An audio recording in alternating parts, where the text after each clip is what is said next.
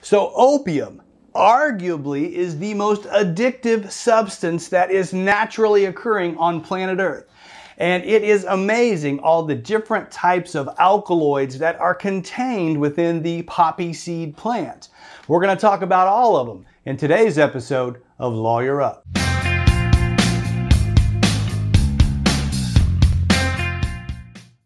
I'm Joshua Roberts, attorney at law, and you're watching Lawyer Up.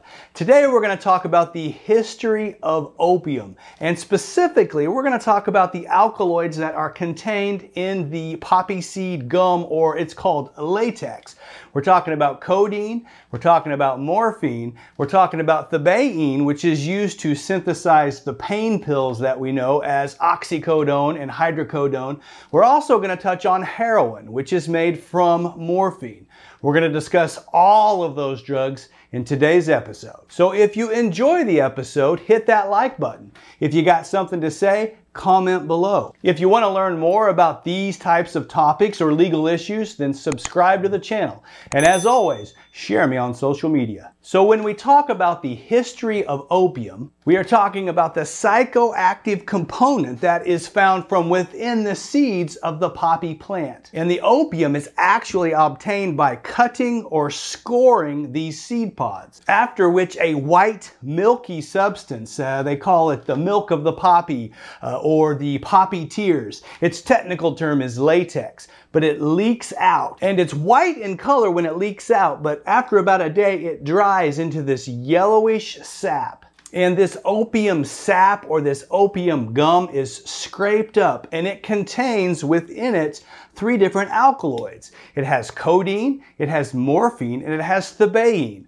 all amongst other substances in the opium gum. Now, alkaloid is just a fancy word for a naturally occurring substance that has a physiological effect on the human mind. And while we're talking about definitions, we'll talk about a couple that are particular to this topic. You hear the words opiate and you hear the words opioid. Now, an opiate is simply a naturally occurring substance that comes from the poppy seed plant. So we're talking codeine, we're talking morphine. An opioid is something that is synthesized or created in a lab by man, basically from one of these other types of opiates, right? So when you synthesize heroin from morphine, that's an opioid. Or when you synthesize a pain pill from thebaine, that is basically an opioid. And today, most people just simply refer to all opiate-related products as opioids. So if you hear somebody say that, that's a general term that kind of applies to all opium products. Now I'm going to go through a brief overview because it helps you understand the history of opium a little better. Now the first thing we'll talk about is morphine. And most people are familiar with morphine. It's used medicinally in the United States in hospitals after surgeries or injuries. It's used as a sedative. It's also used obviously in pain killing or pain relief. It's also used by the United States military for the same type purposes. Morphine is also processed further to create heroin, and we'll talk a little bit more about that later. Now, interestingly, while morphine is the drug of choice for pain killing medicinally in the United States, in the UK, they use heroin. Now, it's referred to as diamorphine hydrochloride, but it's heroin.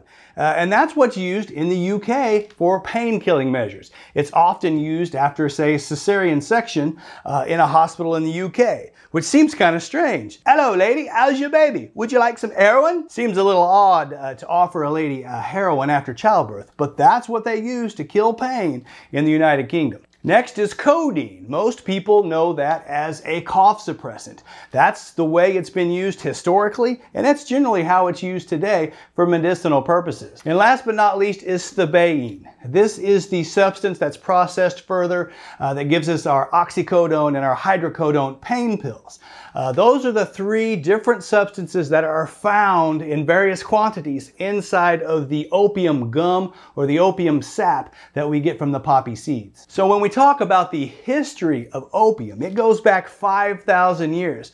And these poppy seed plants are indigenous to the Mediterranean basin. That is the areas that surround the Mediterranean Sea in Asia, Africa, and Europe. And opium was originally used as a sedative. It was used for pain relief, and it was also used in religious or ritualistic type ceremonies. In the late 1700s, medical professionals began to become frustrated with trying to treat people with opium because they really couldn't measure the quantity of the morphine or the codeine that was being administered to a patient. In fact, one doctor wrote that the effects of treating with opium varied from having no effect whatsoever to overdose, which made it obviously difficult to particularly deal with specific types of symptoms. So there existed the need to extract these individual components so they could be used individually, and you could give a measured dose of morphine or codeine to a particular patient. And in 1804, morphine was first isolated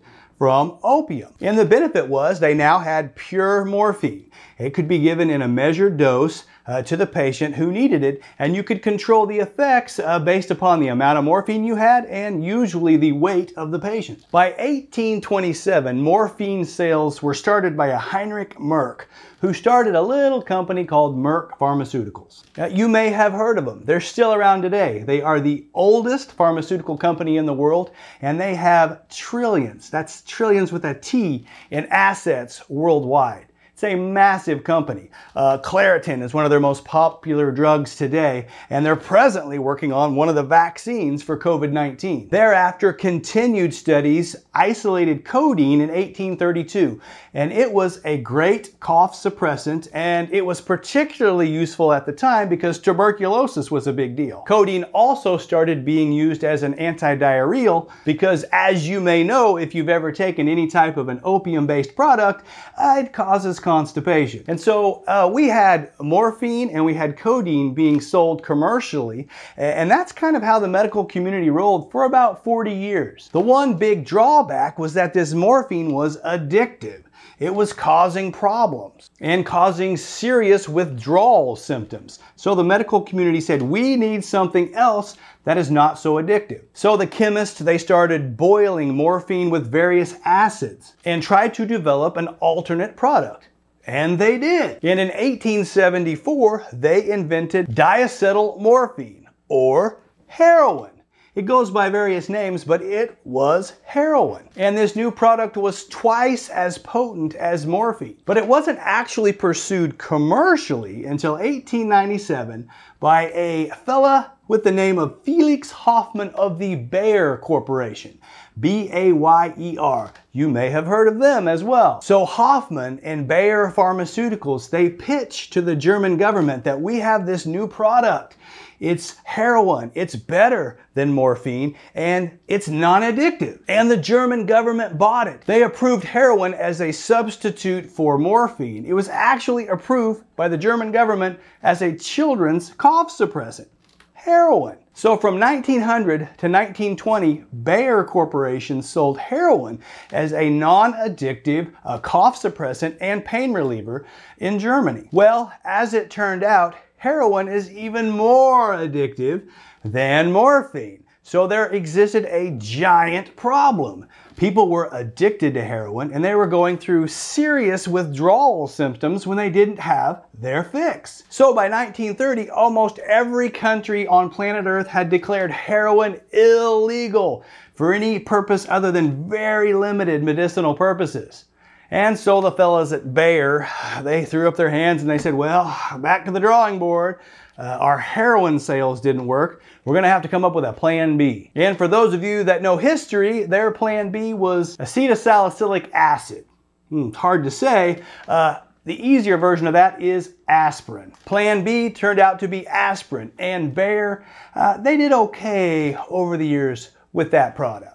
Regardless, by the 1920s, the cat was out of the bag. People knew about heroin, and they didn't care if it was declared illegal. They wanted to use it recreationally anyway. So the popularity of heroin exploded all over the world. And while morphine and codeine continued basically to be used medicinally for the same purposes for basically the next 100 years, Heroin has risen and fallen in popularity all around the globe. And the successes with these types of alkaloids from within the opium plant has spawned continual research. In fact, the third of the alkaloids is the thebaine, which is toxic by itself, but it's what our pharmaceutical companies use to synthesize oxycodone and hydrocodone pain pills. And an oxycodone type product was first synthesized by Merck corporations in Germany in about 1916. The oxycodone that we know today is generally sold under the brand names of OxyContin or Percocet, and it is a drug that's generally used for severe short-term pain. So you'll have your oxycodone prescribed after surgeries or when there's a traumatic injury or event that has short-term severe pain. It comes in various forms, but it's generally prescribed as a pill, and oxycodone is very potent. On the potency scale, which we will talk about here in a minute, it is the functional equivalent of heroin. When it comes to potency. And as with all opium-based products, it is highly addictive. Now, if you want to drop back a little bit, there is the product hydrocodone. It's sold under the commercial name of Loracet or Vicodin is what it's traditionally known as. And it is an opioid medication that's designed to treat less severe pain but longer duration for long-term painful scenarios. It again comes in various forms, but it's most usually prescribed as a pill, and it's less potent. It's about half as potent as the oxycodone, and it's roughly the equivalent of morphine, pound for pound. And interestingly, hydrocodone sales throughout the world, 99% of the pills, the hydrocodone pills that are purchased globally, are purchased by one country. And can you guess who that is? That's right, the United States. 99% of the hydrocodone pills that are sold globally are purchased within the United States. So it's no wonder we have an opioid problem with pain pills, because they're prescribed ridiculously in this country. So let's do an opioid comparison when it comes to potency. Now everything seems to be compared to morphine. I don't know why, that's just the way they do it. So when we're talking about codeine, that's about half the potency of morphine. Then we have hydrocodone. That is the functional equivalent when it comes to potency of morphine. They're on the same level. If you want to ratchet it up a notch, then you move up to heroin and oxycodone. They are double the potency of morphine.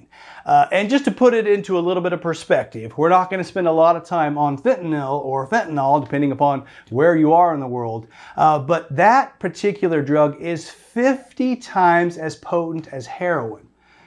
50 times as potent. That's why a little bit of dust can knock somebody out, and just a tiny amount of that product can cause overdose and death. I talk a lot more about fentanyl and addiction and those types of things in another video on this channel that's dedicated solely to the history of heroin. Now, when we talk about illegal opium production today in the world, about 70% of the illegal opium comes from Afghanistan and Pakistan.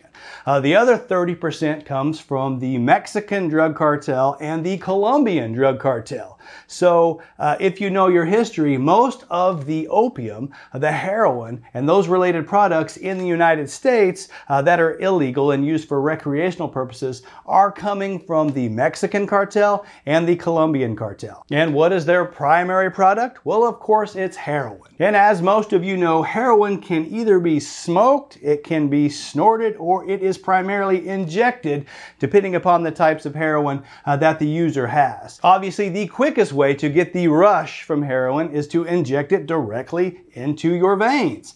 It's a lot faster to get it into your bloodstream by directly depositing it into the bloodstream, right? But heroin is considered one of the most dangerous drugs. And today it's made even more dangerous because drug cartels are lacing their heroin with fentanyl, which makes it even deadlier. Now, the types of heroin you generally see in the United States is white heroin.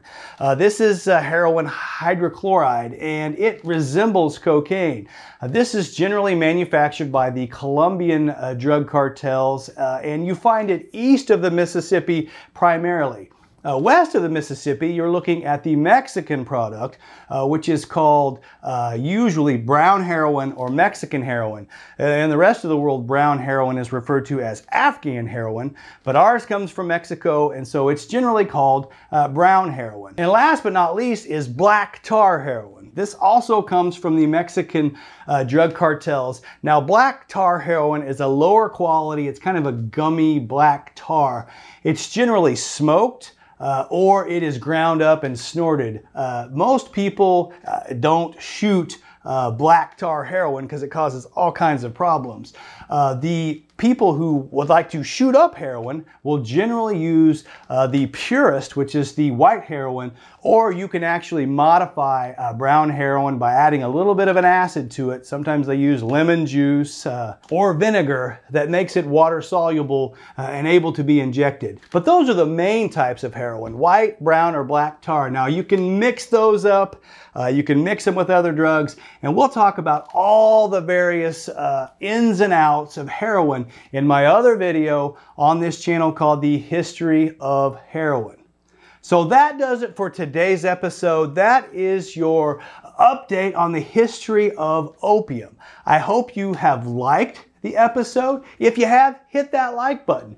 If you got something to say, put it in the comment section below. If you want to know more about these types of topics or legal issues, then subscribe to the channel. And as always, I love it when you share me on social media. Thank you for watching. I'm Joshua Roberts, attorney at law, and this has been Lawyer Up. Send lawyers, guns, and money.